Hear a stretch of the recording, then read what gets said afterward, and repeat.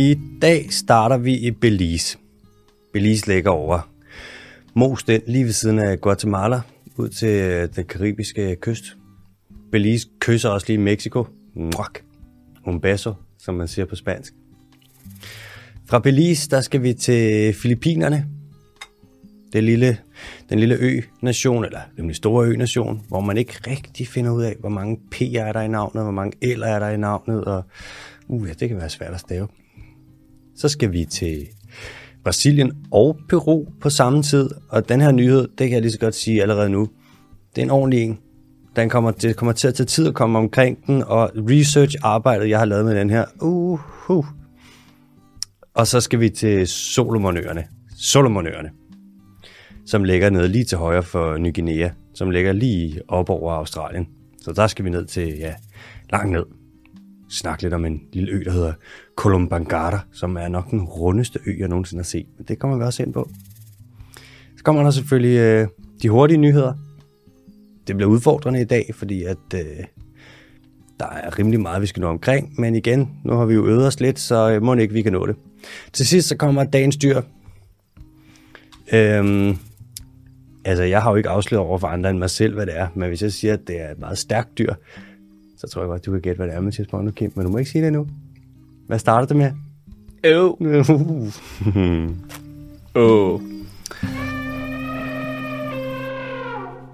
Velkommen til Den Dyriske Teams podcast. Jeg hedder Alexander Holm. Sidder i studiet sammen med Mathias Bonderkim, MBK. Det er kort for Mathias Bonderkim, og ikke for mountainbike. Sig noget. Nej, der er ikke noget at sige. Du må drille mig med mit navn. Alright, velkommen til Mathias Bonderkim. Jeg rapporterer ind med nyheder fra dyrenes verden. Det jeg gør, det er, at jeg læser et hav af journaler og tidsskrifter og reviews og interviews med fagpersoner, og så kondenserer jeg hele balladen og præsenterer det her.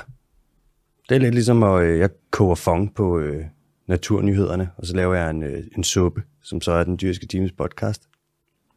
Der skal lyde et tak til Zetland, som er vores samarbejdspartner. De støtter os, vi støtter dem. Zetland er som avis. Zetland er jo en digital avis. Zetland er lidt ligesom, hvis vi snakker mad, så kan man gå ud og få sig en hotdog, hvor det er nok ikke det sundeste, du kan spise. Det er jo bare en pølle i noget brød, med noget bredder på, og nogle ristede løg. Eller man kan tage ud, og så kan man få sig en 3-retters, måske en 5-retters. Et måltid, man fordyber sig i. Et måltid, hvor man bliver klogere på sin palet.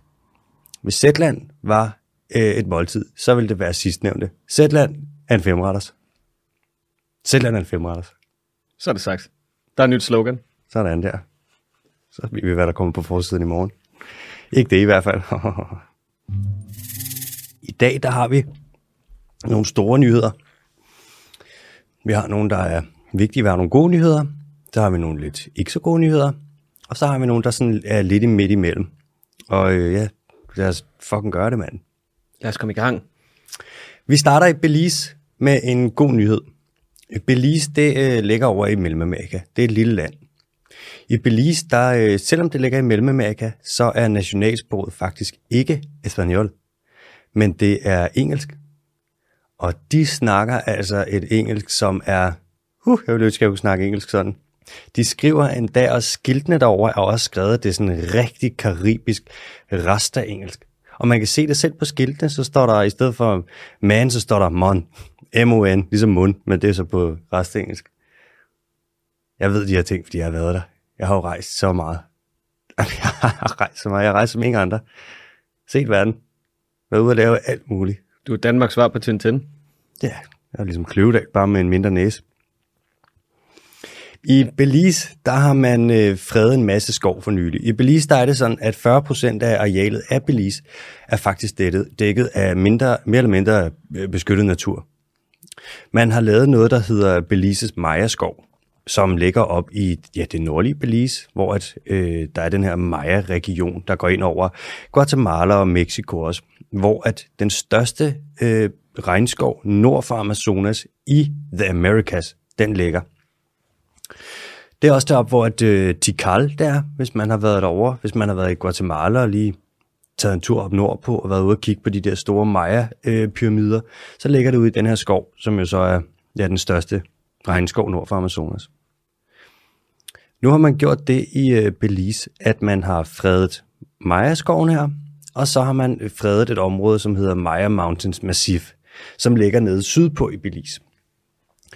Og for at forbinde de her to områder, så vil man nu lave noget, der hedder The Maya Forest Corridor, altså Maya-skov-korridoren. Og det er gode nyheder, fordi i det her område, altså de her skove, der er der rigtig, rigtig meget biodiversitet. Der er tapirer, som vi kommer ind på næsten hver gang, fordi jeg synes bare, de er så fine. Det ligner lidt sådan en... Det minder lidt om en gris måske, og så minder lidt om en elefant også. De har nogle snabler, og de er bare fine. Hvis man får lagt en tapir ned, og man kilder den på maven, så bliver den næsten helt lammet. Så lægger den bare og slapper helt af. Helt paralyseret af killeri. Der er også bæltedyr i det her område, og der er jaguarer, der er pumaer, og der er araer, de der store papegøjer der. Og så er der ocelotter. Nu er det sådan, at ocelotter, det er en slags kat, som er lidt mindre end, eller faktisk en del mindre end de store katte, altså leoparden og jaguaren og tigeren og løven og ræven. Ej, ræven er ikke en kat. Ocelotter, de er en del af en slægt, som hedder Leopardus. Og i den her slægt, der er der også en række andre katte. Og de har nogle spøjse navne. Altså næsten alle sammen. Nu har jeg lige nogle af dem her. Der er for eksempel en kat, der hedder en Oncilla. Lidt ligesom Godzilla, bare meget mindre, og så en kat. Og så har den ikke været med i nogen film, tror jeg ikke. Der er Pampas-katte, så er der en lille bitte kat, der hedder en kot-kot. Det lyder også som en trussel, hvis man kommer ud, man prøver at true nogen, der står med en kniv. Og de så siger, jeg ikke tro mig, ellers får du kot-kot. Snit-hug. Der er en kat, der hedder en magaj. Lidt ligesom... Ja, nej, ikke ligesom noget faktisk. Det er jo et ganske unikt navn. Der er en, der hedder Jeffreys kat. Og så tænker du måske, Jeffrey ligesom ham der i Game of Thrones, så bare var en værre ballademager der. Og nej, den er ikke opkaldt efter ham. Den er opkaldt efter en anden. Hed han ikke Joffrey? Så er der en, der hedder en Andeskat. Og ja, du gætter rigtigt, hvis du gættede på, at den lever op i Andesbjergene, fordi det gør den, og det er derfor, den hedder Andeskat. Og så er der en kat, der hedder den sydlige tigrina. Nu er det sådan på spansk, at hvis du sætter inu eller ina på enden af noget, så betyder det lille. For eksempel, hvis jeg kalder dig Maticino, Bombino, Kimmo, så er det lille Bonnie, lille Mickey Diaz, Bonnie Kim. Lille Bondo. Og den sydlige tigrina, den lever nede i den atlantiske regnskov nede i Brasilien, som i øvrigt er en skov, der faktisk har fået det bedre på det sidste, og det er også rigtig rart. En ting, der også er med katte, som er lidt sjovt, det er, at alle kattearter, der overhovedet findes, de har 30 tænder. Der er ikke nogen, der har 29, måske er der nogen, der har tabt en tand, men der er ikke nogen, der har 32, de har bare 30 tænder. Og katte, de kan ikke smage sødt. De har ikke den receptor, som man bruger til at smage søde ting. Så hvis du nogensinde skal vælge, om du skal give din kat lidt kattemad, eller om du skal give den et lille stykke kylling, eller om du skal forkæle den og give den noget chokolade, så bare giv den det andet, fordi den kan slet ikke smage det søde chokolade, og så smager det jo bare ligesom sådan noget rigtig mørk chokolade, og det er jo ikke nødvendigvis sikkert, at en kat, den kan lide det. Anyways, over i Belize der går det fremad med at lave den her Maya Forest Corridor, som skal forbinde den her nordlige Maya-skov og den her Maya Mountains Massif. Der er nogle udfordringer, når man skal lave sådan en her korridor. Man skal jo så at sige, anlægge noget natur hen over et større område, og hvis der er noget, der lige kommer ind og kløver det stykke natur, man vil anlægge i to, så kan det godt være lidt svært. Nu vil de også bygge en motorvej midt i det hele Belize der. Lyder det egentlig bekendt, det der med at bygge en motorvej, der flækker et land, når man ikke har brug for det? Hvor fanden er det også, de har gjort det hen, hvor alle synes, det er en dårlig idé, men de gør det alligevel. Det er der en land, der starter med, er det Denland, Landmark, jeg kan ikke huske det, men der er i hvert fald et andet sted i Skandinavien, et lille land, hvor man også har gjort det. Men de køber en masse land nu i Belize, de anlægger det her, og jaguarerne kommer til at kunne løbe frit, og det er bare fedt. Så det er en god nyhed. Thumbs up. Lige indtil de kommer med en dum 3-sporet motorvej. Hvis de gør det, så laver jeg et tweet, der er så surt, at det ikke kommer uden for Danmark, for at lave det på dansk. Men hvis det kommer uden for Danmark, så vil de godt nok tænke, hold da op, han er sur ham der, når de så det over i Belize. Har det egentlig nogen betydning for det indfødte Maya-folk? Nu hørte jeg jo bare sige Maya, men så går jeg ud fra, at der bor nogle Maya-indianere, eller Maya-stammefolk. Jeg tror faktisk ikke, jeg er ikke helt sikker på det, men jeg tror, Maya-folket, de er som sådan lidt, de lever ikke ude i skoven deroppe mere. De lever tæt på skoven og lidt i skoven, men så vidt jeg ved, så, jeg er sgu ikke sikker. Men jeg tror ikke, det har en stor betydning. Måske det har en positiv betydning, fordi at de får sundere natur, ikke? Og de sikkert har en masse af deres kultur, der stadig er bundet op på i og omkring skoven. Men jeg tror ikke, der er nogen stammefolk, som sådan har været super presset, som så bliver mindre presset, for jeg tror ikke som sådan, man kan klassificere dem som stammefolk mere. Ikke der. Jeg har været deroppe i det nordlige Guatemala engang i noget tid, og der er sådan, de har Maya-sprog, og de blander det lidt med spansk, og folk er også sådan, de er en del af Maya-kulturen. For eksempel så har alle deroppe, de har guldtænder. Alle har guldtænder. Altså, er de alle sammen rapper, eller hvad? Nej, det er ikke grills. Lil Wayne brought op. Nej, men de har alle sig, og de er, altså, det er meget små mennesker. Og det er selv de unge også. Altså, måske før de bliver 20, så hvis de tager en tand, bum, så får de bare en guldtand. Og så render de rundt med sådan noget traditionelt Maya-tøj på, mange af dem. Enormt flot egentlig.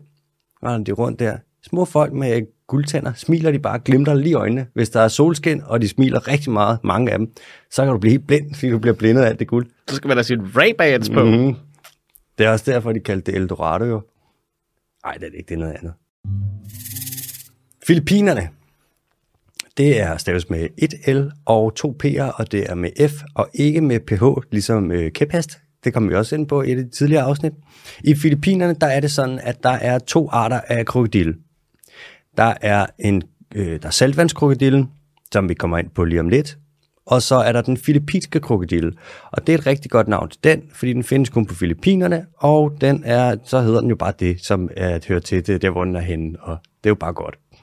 Den filippinske krokodille er i øvrigt også kritisk truet. Det vil sige, at hvis man ikke ligesom gør noget for at beskytte den, eller lade være med at få dens bestand til at blive mindre og mindre, som man gør nu, så kan det godt være, at den uddør. I Filippinerne, eller er det på Filippinerne? Er det ved Filippinerne? Det er jo en ø-nation. Du er i Filippinerne, men du kan være på en ø. Så vi er i Filippinerne på øen Palawan. Der forsvinder krokodillernes habitat, deres naturlige habitat. Og det forsvinder efterhånden, som man fjerner det. En del af det her habitat, det er mangrove, som i øvrigt er et habitat, der på global plan virkelig er i tilbagegang. Og som er meget vigtigt, fordi fisk yngler derinde, og det er stormsikring mod det ene og det andet, og det er bare rigtig vigtigt. Men efterhånden som mangroven den forsvinder, så kommer krokodillerne, så finder de jo nye steder at leve, og det er steder, hvor der er mennesker. Nu er det sådan med saltvandskrokodillen, at den er sgu farlig. Saltvandskrokodillen er nok et af de eneste dyr, jeg overhovedet kan komme på, som straight up, hvis du kommer tæt på den, ikke flytter sig og bare æder dig. En saltvandskrokodille kan blive kæmpestor. Det er det største krybdyr, der overhovedet findes. Den kan komme op og veje over 1 ton og blive 5-6 meter lang. Den er gigantisk. Og den spiser mennesker. Det er ikke noget med rygter, ligesom slanger. Altså slanger, der spiser mennesker. Det er så sjældent. Vi kunne bruge hele vores liv på at finde en slange i naturen, der vil spises, og det vil ikke lykkes. Jeg tror simpelthen ikke på, at der findes en anaconda i naturen, der er stor nok, eller en netpyson, eller en klippepyson, eller en tigerpyson, der er stor nok til at spise en også. Hvad hvis den der 10 meter lang og sådan noget? Det findes ikke mere. Du har dræbt alle de store slanger. Nå. Man har den største slange nogensinde, den er vist en netpyson for fangenskab, og jeg ved ikke, den var sådan noget 8-9 meter. Men den spiser stadig ikke. Altså mennesker har holdt kæft bytte på mere end 50 kilo for en slange. Det er virkelig sjældent. Måske nogle slanger, de vil spise børn. Men de undgår jo også mennesker, fordi vi laver meget ballade, ikke? Nå, det er sådan, at på global plan, der er der cirka 1000 mennesker, der bliver dræbt af krokodiller om året. Og langt størstedelen af dem, det er saltvandskrokodiller, den er kæmpe krokodil, og så nilkrokodiller, som er den næststørste krokodil og det næststørste krybdyr, der findes. Det er så dem, der ligesom dræber de her folk. Saltvandskrokodillen, det er over fra Australien, og så hele vejen op til Filippinerne, hen over Indonesien og lidt over i Thailand, Vietnam, alt det der. Og nilkrokodillen, det er så over ved Nilen, som er den her flod, som ligger over i Afrika, som man måske har hørt om. Det er den Livingstone, han sejlede op af. Og Nilen er også vigtig i forhold til meget med gammel kultur med pyramiderne. De andre arter, jeg prøver bare at lave det lidt historisk relevant også. Jamen, det synes jeg er en rigtig, rigtig god idé. Jeg fik faktisk gode karakterer i historie i gymnasiet. Oldtidshistorie? Ikke så meget det. Eller oldtidskundskab hedder det, ikke? Det var også bare, fordi min lærer var sygt tavlig. Jeg kom op i Sokrates gravtale, og jeg kunne den, men hun lod mig ikke snakke. Det er fandme ikke i orden. Ej, det irriterede mig. Det var en drillepind. Nå, altså der er også nogle andre arter af krokodille, som plejede at være, have flere konfrontationer med mennesker, og også indimellem dræbt nogle mennesker. For eksempel en krokodille, der hedder Orinoco-krokodillen, som lever over i Colombia, og den kubanske krokodille, som fuldstændig ligesom den filippinske krokodille har et rigtig godt navn, som lever over på Cuba. Men både Orinoco-krokodillen og den kubanske krokodille er næsten udryddet. Altså der er meget få tilbage. Og meget få krokodiller kan ikke have rigtig mange konfrontationer med mennesker, fordi så skulle man jo også have mange krokodiller for, at det kunne lade sig gøre. Nu er det sådan i Palawan i Filippinerne, eller på Palawan i Filippinerne, at det er ikke sjovt. Jeg synes, du gør det godt. Den er svær. Der er også andre. Du kan jo sidde på en kasse, men du kan også sidde nede i en kasse. Ja, medmindre det er sådan en, der er helt lukket. Schrödingers Alexander? Altså, nu vil man gerne undgå at have for mange konfrontationer mellem krokodiller og mennesker, fordi at det er ikke så nice, hvis mennesker bliver spist. Så man prøver at implementere en plan i Palawan, hvor man vil undgå at ødelægge mangrove, man vil undgå kontakt mellem krokodiller og mennesker, man vil reducere jagt og krybskytteri på krokodillerne. Det er jo så både for at beskytte den filippinske krokodille, og for at undgå, at folk kommer for tæt på krokodillerne, når de jager dem. Men man undgår at handle for meget med krokodiller, og så vil man lave public awareness. Det betyder basically bare, at man vil sætte en helvedes masse skilte op, hvor der står, at kæmpe store krokodiller, der vil sgu da ikke komme over og stå og æge på snuden, fordi så fucking æder de der. Det er public awareness. Jeg har næsten en historie, der knytter sig lidt til det der. Break it. Jeg var meget, meget lille ude i min, mormors have. Jeg tror måske, jeg var en 3-4 år eller sådan noget. Mm-hmm. Og går rundt, og så ser jeg den her rigtig, rigtig søde bi, og vil rigtig gerne være venner med den. Og så dum som jeg er, så tænker jeg sådan, hvordan bliver man venner med en bi? Jamen, du ærer den selvfølgelig. Mm. Ligesom at gale en krokodille på snuden. Mm-hmm, og så ærer jeg den lille bi, og så stikker den mig kraftedeme. Hvor stak den hen? Lige på fingeren. Hvad gjorde du så? Så begyndte jeg at tude. Løb igennem hele huset og skreg. Som en stukket lille asiatisk gris. Som en stukket lille bondino. Jeg synes, det er meget fint, at du har været 3-4 år, ikke? Så har du været cirka 1000 dage gammel. Wow. Så oplevede du det der. Har du gjort det siden? Nej. Hvordan man kalder det? 1001 nats lærdom om bier. Sokrates. Hvorfor fik jeg kun 7 i oldtidskundskab? Jeg er så tavlig, mand. Nu kommer der altså en nyhed, som er en ordentlig... Jeg har lavet så meget research for at sætte mig ind i den her nyhed, og det er en ordentlig ballade med af en nyhed, altså. Og den er ikke så god. Måske den bliver god, men lige nu, der ser det ikke så godt ud. Det er sådan, at man vil lave en ny, kæmpe stor vej igennem en park, der hedder Serra do Divisor Nationalpark, som ligger imellem Mancho-Lima i Brasilien og Pucallpa i Peru. Og det er sådan med den her park, at det er det eneste stykke natur i Brasilien overhovedet, som forbinder Amazonas med Andesbjergene. Andesbjergene er muligvis faktisk højst sandsynligt det sted i hele verden med allerhøjest biodiversitet.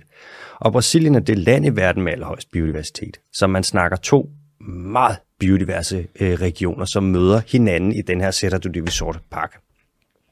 Og der er så i parken her, der er så høj biodiversitet, at man skulle tro, det var løgn. Der er endemiske arter, altså arter, der ikke findes nogen andre steder, ud over det hele. Der er minimum 1163 plantearter, og mere end 500 arter af fugle, og mere end 80 arter af padder, og 40 af padder eller krybdyr. Det vil sige, det var så kun slanger og øjler. Og det er kun noget, man har fundet ved ikke engang at kigge overdrevet meget. Altså sådan et sted, du kunne sende 10 biologer ind, og de kunne bruge hele deres liv på at finde arter, og de vil ikke blive færdige. Der er så meget derinde. Men nu vil man så gerne bygge en motorvej ind igennem parken, og man vil gerne privatisere hele parken og sælge den. Og det du gør, når du skal tage sådan selvfølgelig beskyttet naturområde og lave det om til ikke-naturområde, så nedgraderer du beskyttethedsstatusen. Så tager du og siger, at det her stykke fuldstændig beskyttet natur, det er mindre beskyttet natur. Og så begynder man ellers bare at lave ravage. Og det er lidt noget rod, fordi at når først der går en vej ind i noget regnskov, så er der jo også en vej, som for eksempel krybskytter kan køre af. Og der er en vej for folk, der vil ind og lave minedrift, skovhugst, folk, der vil have kvæg, folk, der vil, og det ved jeg ikke, om jeg snakker om før, men måske folk, der kunne tænke sig at dyrke en lille smule soja. Det er ikke så godt, når man gør det her. Lad os bare sige det sådan. Man er også rigtig bange for over i det her område, at man baner vej ind for kriminelle bander og handel med kokain. Nu er det sådan, at et af de lande i verden, der laver allermest kokain for tiden, det er altså Peru. Og hvis Peru lige pludselig får sådan en vej ind igennem her, og ind til Brasilien, så er der jo altså, ja, så kan de her bander komme ind, og så kan man ligesom øge handlen på den måde. Ellers har det været ret svært at komme ind igennem fra Peru til Brasilien, fordi der jo ligger den her store pisseirriterende lortepark med alle mulige åndssvage dyr i. Brasilien vil gerne have en vej ud til Stillehavet. Det har de gerne vil have i lang tid. Nu er der, det har været op før. Altså tidligere, der har været en gut, der har lobbyet for, at man skulle lave den her vej. En gut, der hedder Ricardo Salles. Ikke ham igen, vel? Ham, der ligner en grim Tom Hardy. Og han var Brasiliens tidligere miljøminister, og han er lige blevet fyret for korruption, fordi han handlede med noget regnskovstræ, som var illegalt fældet, og så tjente han nogle millioner på at sælge det, og han er miljøminister, og det må man åbenbart ikke. Hvem kunne have vidst det? Der er også Perus tidligere præsident, en gut, der hedder Alejandro Toledo, som han tog imod bestikkelse fra 2 virksomheder, dengang han var præsident, han tog imod bestikkelse for at skulle lave motorveje. Altså der var folk, der gav ham penge og sagde, lav nogle fucking motorveje. Og han blev faktisk fik erklæret 18 måneders fængsel for det her korruption. Og en af de motorveje, han ligesom tog imod bestikkelse for at skulle lave, det er faktisk den her motorvej, som de nu vil til at lave igen. Han endte med ham, Alejandro Toledo, Perus tidligere præsident, endte med at flygte, og var på flugt i flere år, før han blev fanget i USA i 2019, og så kom hen og vist nok fik hans fængselsstraf. Så hele historien omkring den her motorvej er lidt rodet. Nu er det så 2 af Bolsonaros allierede. En gut, der hedder Marcio Bitter. Der kan man sige, det er lidt sjovt, at han hedder Bitter til efternavn, når at han vil gøre noget, der gør, at verden bliver så bitter, hva'? Og han er senator, og så er der en, der hedder Mara Rocha, som er i kongressen. Det er de 2, der ligesom er fremme nu og siger, at den her vej, den skal bare bygges, det er bare det fedeste. Det er også sådan, at i Serra do Divisor-parken, der er der et stammefolk, som hedder Puyanava stammefolket. Og de har lidt en sørgelig historie. For cirka 100 år siden, der var der en gut, der hed Mancho Lima, som tog ud, og så begyndte han at tage dem som slaver, for at de skulle arbejde på hans gummiplantage. Og de har et helligt sted. De bor i Serra do Divisor-parken, og de har et helligt sted, som ligesom omhandler, hvor det har en særlig betydning for dem, fordi det her, de blev taget til fange, da de skulle være slaver. Og det her hellige sted, det var du bygge motorvejen lige henover. Og der kan man sige, det ene ting er, at det er lidt tarveligt at komme ind og ødelægge den park, de lever i, fordi at man kan ikke bare tage deres hjem. Og hvis man så også tager deres hellige sted og siger, det her, det er ikke et heldigt sted mere. Det er en motorvej. Så har Ricardo Salles, han har været derovre, og han har så været over at snakke med dem her i den her by, der hedder Manchulima, som ligger lidt udenfor her, som er i den ene side af parken. Der har han været over at snakke med borgmesteren. Han ville ikke snakke med Puyanava-folket, men han havde en ting at sige til dem. Ved du, hvad det var?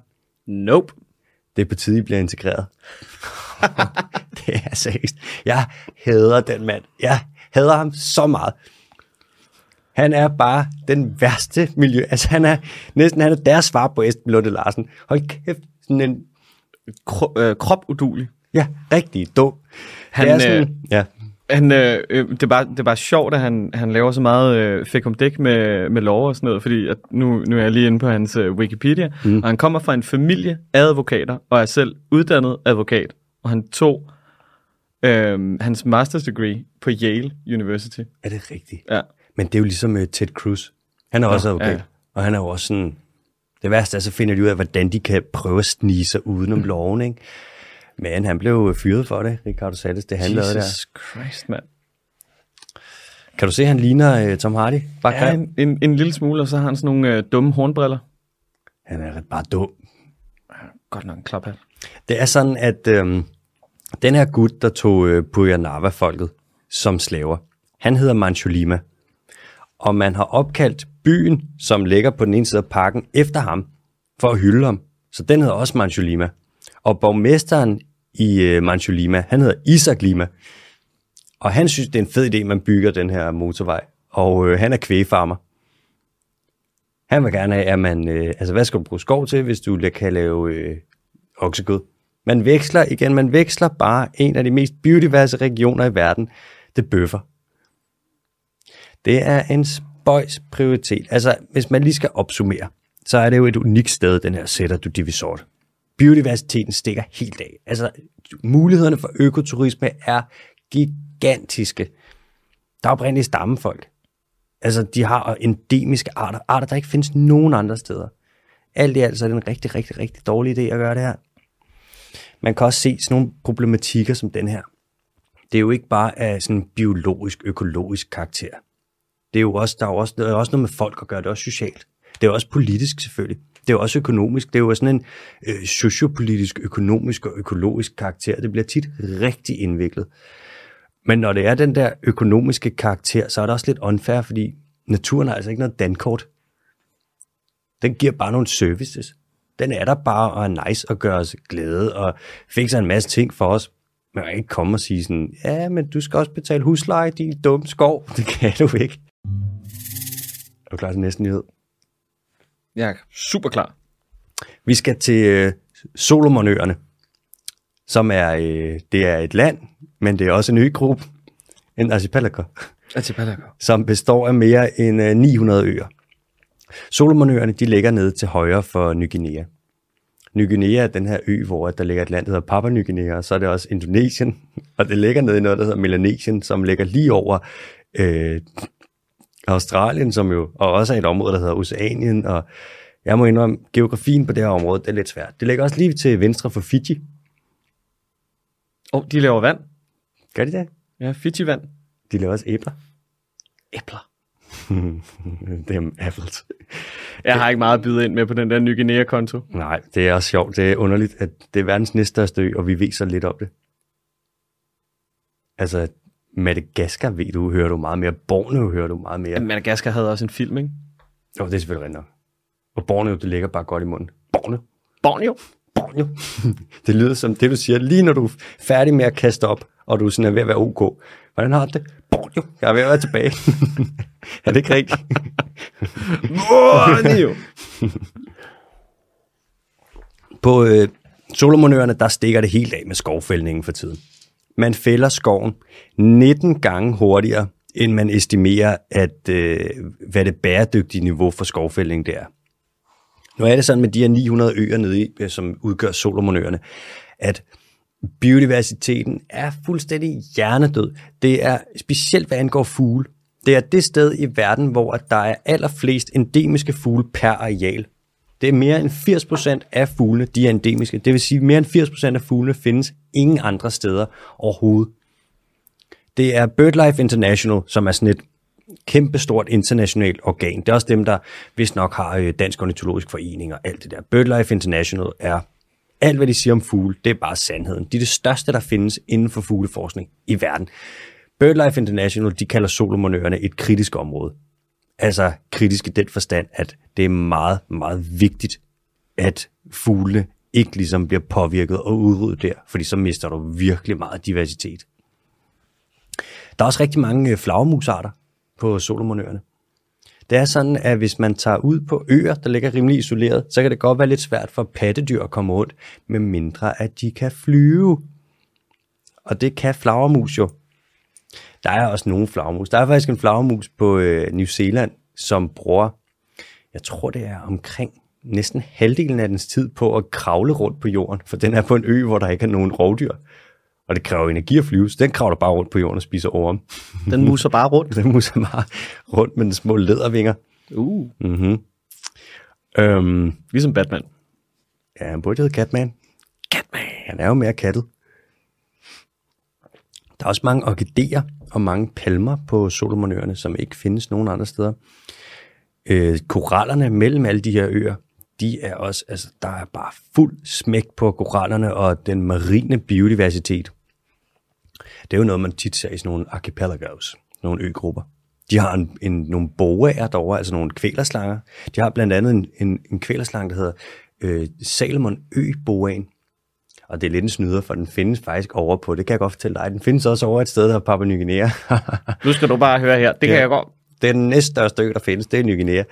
Men de har sådan en skink. Skink, det er en slags øgle. De har en skink, der hedder snohaleskink, som jeg kan huske, dengang jeg havde slanger og krybdyr og alt det der, dengang, det havde jeg jo 11 år i mit liv. Der var snohaleskinken, det var altså bare et af de dyr, jeg allerhelst ville have. En stor skink. Bliver op til 80 cm. Og den er pissedyr, mand. Den skink der, den lægger ikke æg, den får levende unger. Og en snohaleskink, den får typisk 2. Den får levende unger? Ja, der er mange øgler, der føder levende unger. Skinke gør generelt. Boaer føder faktisk også. Det er jo en af forskellene. Hvis du tager kvælerslanger, så er du pytoner og boaer. Pytoner, de lægger æg, og boaer føder levende unger. Jeg troede alle sådan nogle ting, de bare lagde et æg. Mm-mm. Eller rendte rundt med et æg indeni. Ja, det er lidt ligesom hajer og rokker. Mm. Der er mange hajer og rokker, som føder levende unger. Så laver de noget, der hedder ovovivipar. Så de lægger ægget ud i æggelederen, og så ruer de det ud der. Og så snart er ungen ligesom er udklækket, så nogle rokker giver den noget, der hedder rokkemælk igennem en navlestreng.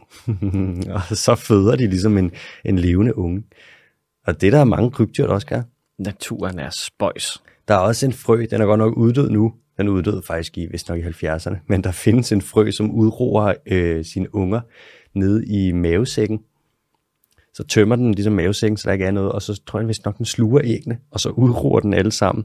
Og så på et tidspunkt, så når haletusserne ligesom er blevet, har udviklet sig, har undergået metamorfosen.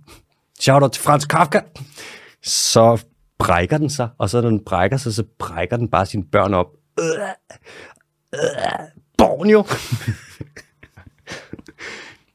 Altså, fødsel er smukt. Fødsel, det er noget af det fineste, der findes. Hvis vi lige skal opsummere Solomonøerne her, hvordan de ser ud, og hvordan det er med det hele, så er det kraftigt, men det ligner sgu paradis. Det er så fint og flot derovre, og jeg tror da vist nok, at man kan finde noget koralskelet på deres bounty-strand, det kan jeg godt fortælle dig. Men man fælder rigtig meget skoven på Solomonøerne. Det er deres største eksportvare. Altså alene i 2017, så eksporterede de 3 millioner kubikmeter træ. Det er kraftedme meget, mand. Og ja, som sagt, man fælder skoven 19 gange hurtigere, end hvad den kan holde til. Og så når man har fældet skoven, så laver man plantageskov, som typisk bare er sådan noget eukalyptus og teaktræ og sådan noget. Det er jo ikke optimalt. Så tager man en skov med vildt mange forskellige arter, sygt meget diversitet, så fælder du helt lortet, sælger du det, og så planter du bare noget sådan monokultur, ikke? Det er jo ikke fordi, at det understøtter en forbandet masse biodiversitet, det der. Det er jo basically bare en mark med træer. Er det simpelthen, altså har man brugt så meget tid på at, hvad kan man sige, udrydde områder uden biodiversitet, at man nu er nået til dem med rigtig, rigtig meget biodiversitet? Fordi jeg synes hele tiden, det sker. Ja, man har jo udryddet. Man fældede skoven i Europa for 1000 år siden. Ja. Men vi har da også haft, vi har selvfølgelig ikke biodiversitet som i troperne, men vi har jo haft rimelig meget biodiversitet. Så er det med, hvor meget, det er jo svært at forske i, fordi sådan, det er jo ikke forske i en skov, der ikke er der.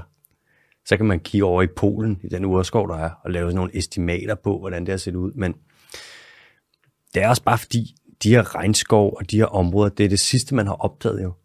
De sidste, altså prøv at man kom til Mauritius for 400 år siden. Der havde du allerede haft civilisation i Europa i mange tusind år. Så kommer du derover og begynder at fælde. Så det er lidt det, vi ser derover nu. Det er noget, som vi bare har set her, men for mange tusind år siden. Men det er også det, så kan man sige, så burde man jo have lært af den fejl, som vi ligesom har begået. Og vi smadrer naturen, ikke? Og så kan man sige sådan, er I ikke søde, eller hvad med at gøre det samme? Så burde man jo måske hjælpe dem. Ligesom... Ja, man kan sige, det er jo lidt svært, hvis du sidder på en eller anden lille ø, og så er der opbygget et kæmpestort, hvad kan man sige, monetært system rundt omkring dig, der tjener penge på nogle naturressourcer, som du har, og så samtidig får at vide, det du kan tjene penge på, der er lige ude i din baghave, det skal du bare lade være. Ja, det kan du godt glemme det der, fordi der er en snohælskink, og den er bare fin. Det siger de oppe i Danmark. Man har en regel på Solomonøerne med, at du må ikke fælde skoven i mere end 400 meters højde. Så snart du kommer op af en klippeskråning eller bjerg, snart du rammer 400 meter, må du ikke fælde skov. Så man har plantageskov nede i sådan dalene og det, man kalder lowland-områderne.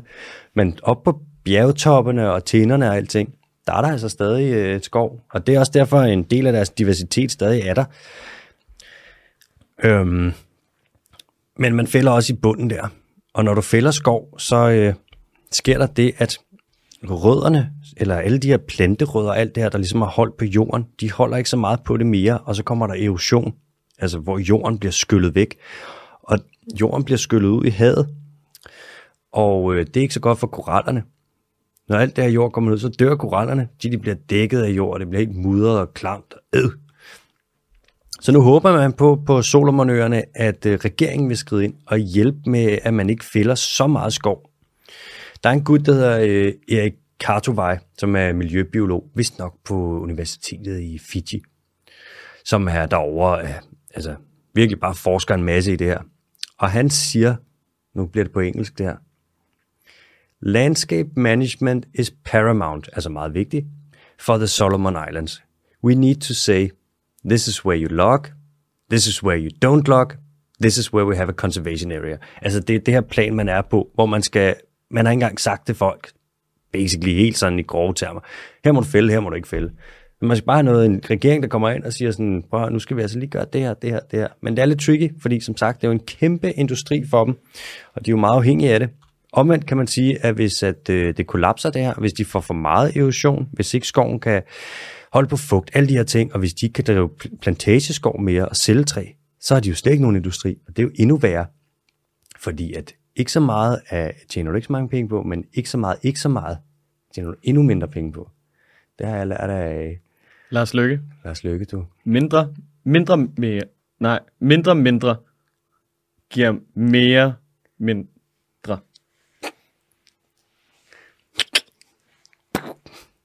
Flot, Lars Løkke. Jeg kom engang hjem fra noget, jeg var ude at rejse, og så sidder jeg i, det er mange år siden, mange år siden, så sidder jeg i Londons lufthavn, nogle skærme der, hvor der spiller noget nyheder og noget, så danske nyheder. Så er jeg ved siden af en familie, hvor der er en gammel mand, og så op på skærmen der, så lige pludselig er der så er det Lars Løkke, der står og taler. Jeg tror, det var lige dengang, det skulle til at være sådan noget fra Fo til Løkke der. Så er den gamle, han kigger op, og jeg kan se, at han er bare sådan, han himler næsten med øjnene, så han sådan, nå, det er jo lille Lars. Og så kigger han ned, og sådan, det er bare brændt sig fast. Bare lille Lars fra Græsted.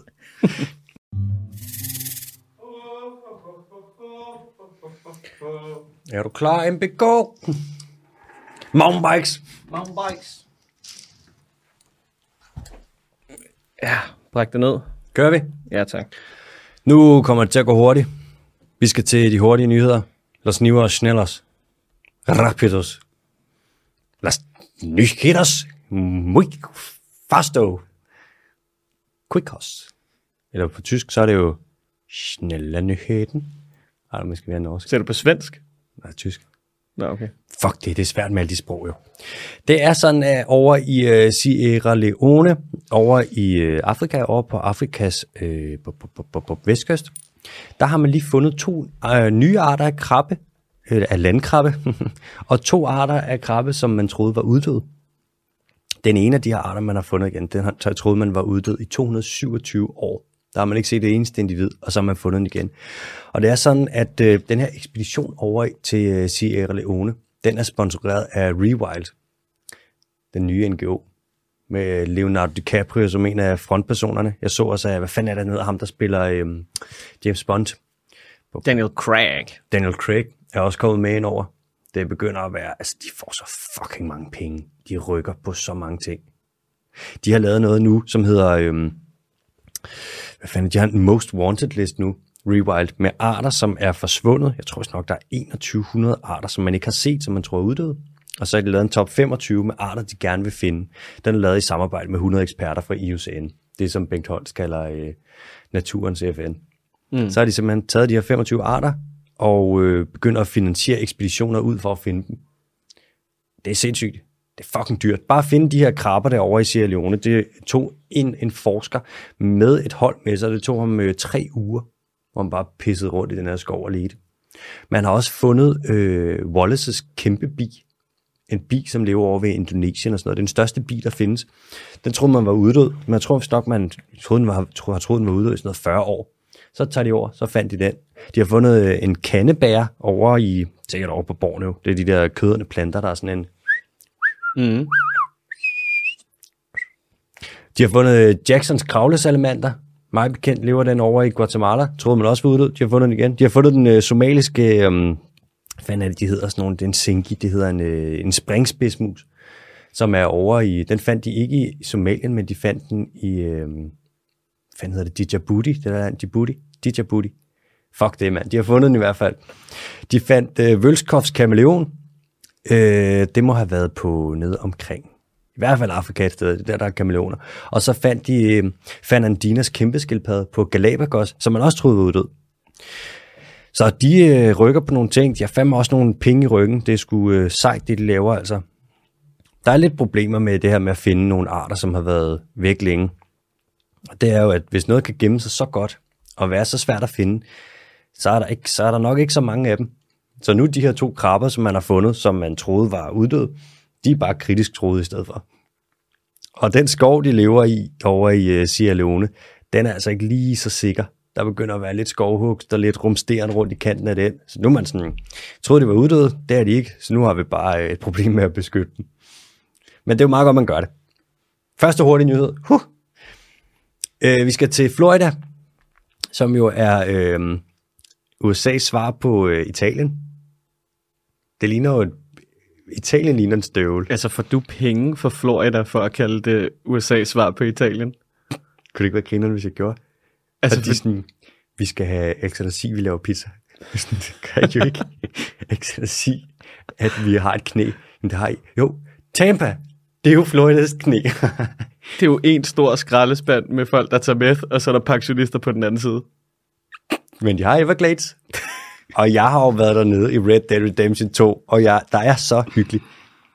Der er varmt, men der er også hyggeligt. Jeg har været på jagt dernede. Jeg havde alligators. Ja, i Red Dead Redemption skal det lige siges, ikke? Jeg havde hajer. Jeg havde en quest, hvor jeg skulle fange en masse hajer og tage 4 frem, og det var så svært at fange alle de hajer. Men jeg hyggede mig. Godt sige dig, hvis der er noget, jeg kan skyde, så er det hajer. Jeg gik jo også til skydning, da jeg var lille. Jeg gik jo til skydning og blokfløjt og ridning på samme tid. Det er altså en farlig kombination. Det er jo træenigheden. Det er den nye triathlon. Ja, så skulle vi gerne lige have Beethovens anden, og så bagefter, hvis du lige tager et trippelhop og skyder ham derovre. Jeg var jo en af de bedste skytter under 15 år i Nordsjælland, da jeg var 13, med salonrifle.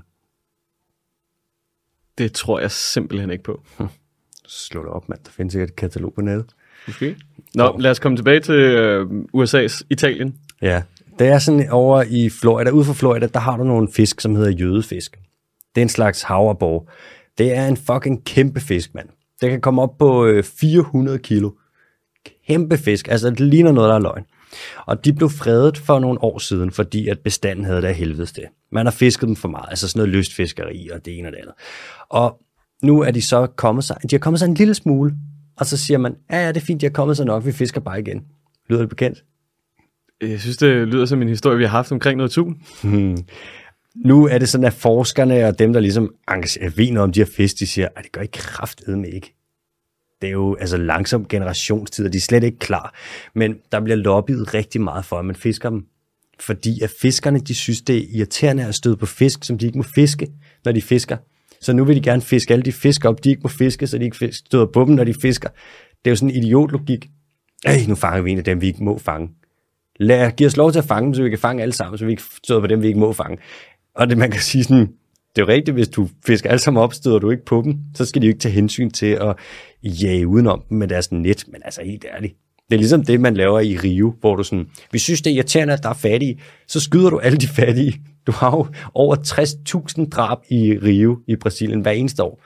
Og hvis du skyder alle de fattige, så er der ikke nogen fattige tilbage til sidst. Så det er sådan en underlig udvidelse af middelklassen. Ja, på sådan en drabelig måde. Ligesom det, Duterte laver over i Filippinerne. Hvor ja. Sådan, hvis der er nogen, der sælger stoffer, så er det irriterende. Så skyd alle sammen, og skyd narkomanerne, for så har vi dem ikke. Sådan, det er jo idiotlogik. Fuck det, mand. De der jødefisk, de kan sgu ikke holde til det. Og lystfiskerne kommer også og er sådan, det kunne være fedt at hive dem op, men helt ærligt, mand, giv dem da lige noget fred. I øvrigt, så kan du huske de Red Tides, vi snakkede om sidste gang, der i Tampa? Med alger? Ja, den der Carina brevis der. Yep. Den dræber også jødefiskene. Og lige nu, der er der jo rigtig meget Red Tide ved Florida. Så jødefiskene har det hårdt, så får de det lidt over på grund af Red Tides, og nu vil man også fiske dem. Og så hiver man dem lige op i et stort grønt net. Det er simpelthen, jeg synes, det er tarveligt, mand. Nå, på USA's vestkyst, der er det så varmt nu, så fugleungerne, de kaster sig ud af reden, og muslingerne, de koger i deres egen skal og dør. Altså, hvis man skal sige en ting med klimaproblemerne, så er det nok, at vi skal handle på dem i går. Det bliver så varmt derovre nu. Altså, Canada brænder, Kalifornien brænder, fugleungerne, de har det så varmt, så de bare hopper ud af reden. Det er ligesom, når man ligger i sengen, sådan en varm sommeraften, man kan ikke sove med dyne, og man laver bare sveder, og man har lyst til at lægge sig ned på gulvet. Men gulvet er hårdt, der er ikke nogen madras, det kan man ikke. De får indleveret rigtig mange fugleunger nu i USA derovre på vestkysten, fordi de bare sådan, de ligger bare på jorden og roder rundt og prøver at finde noget kulde. I forvejen så har man også ødelagt, altså der har været habitatødelæggelse, og så er der alle de her wildfires, altså skovbranden og sådan noget. Og så nu også varme over på vestkysten. Og der er en professor ved Berkeley, som hedder Jonathan Stillman. Han er biologiprofessor, eller Jung. Og han siger, for dyrene derovre nu, så hvis han skal beskrive, hvordan det er det her med varme og alle de her ting, så siger han, if you had to run a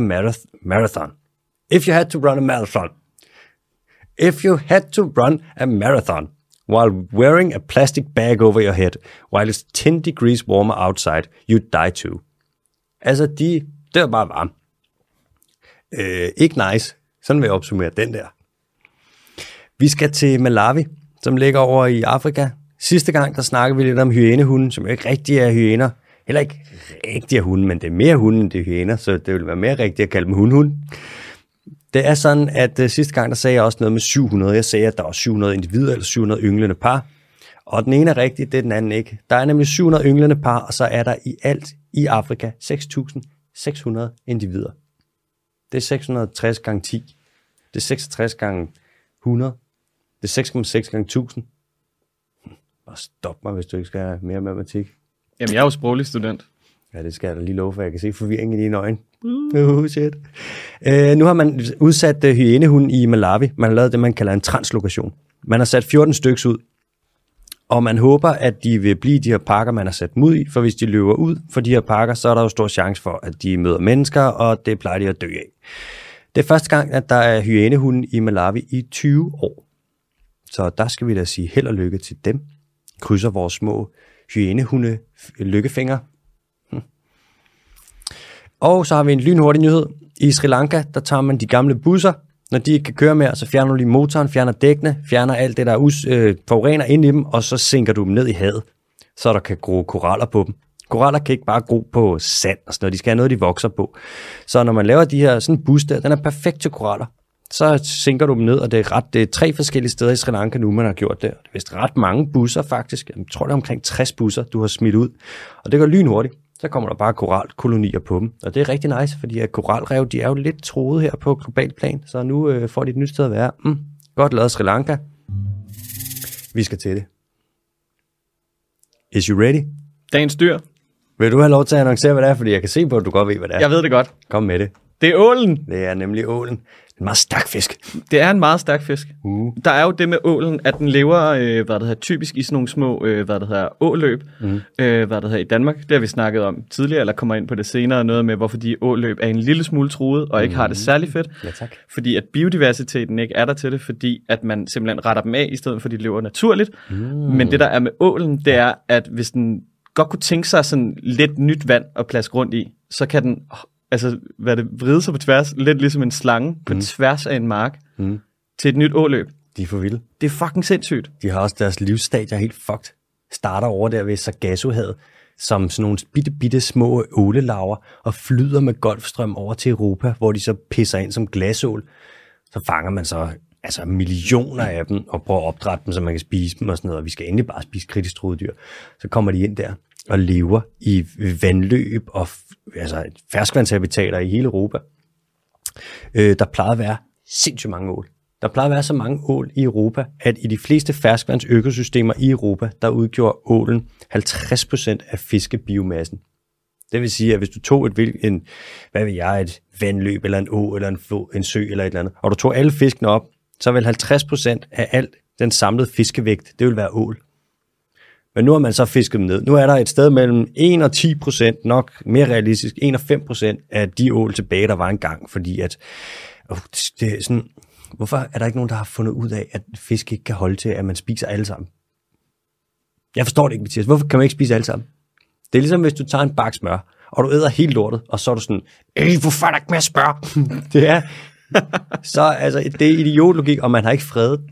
Det er et kritisk truet dyr, og man nægter at frede den. Selv i Danmark, du vil ikke frede den.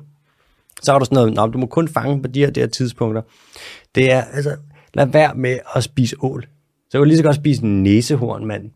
Det er simpelthen, jeg synes, det skal man ikke. I stedet for at spise ål, så vil jeg sige, så spis et rigtig godt glas rosé ude i solen. Tag ud med nogle venner, sæt nogle bangers på, noget Bruce Springsteen eller et eller andet lækkert.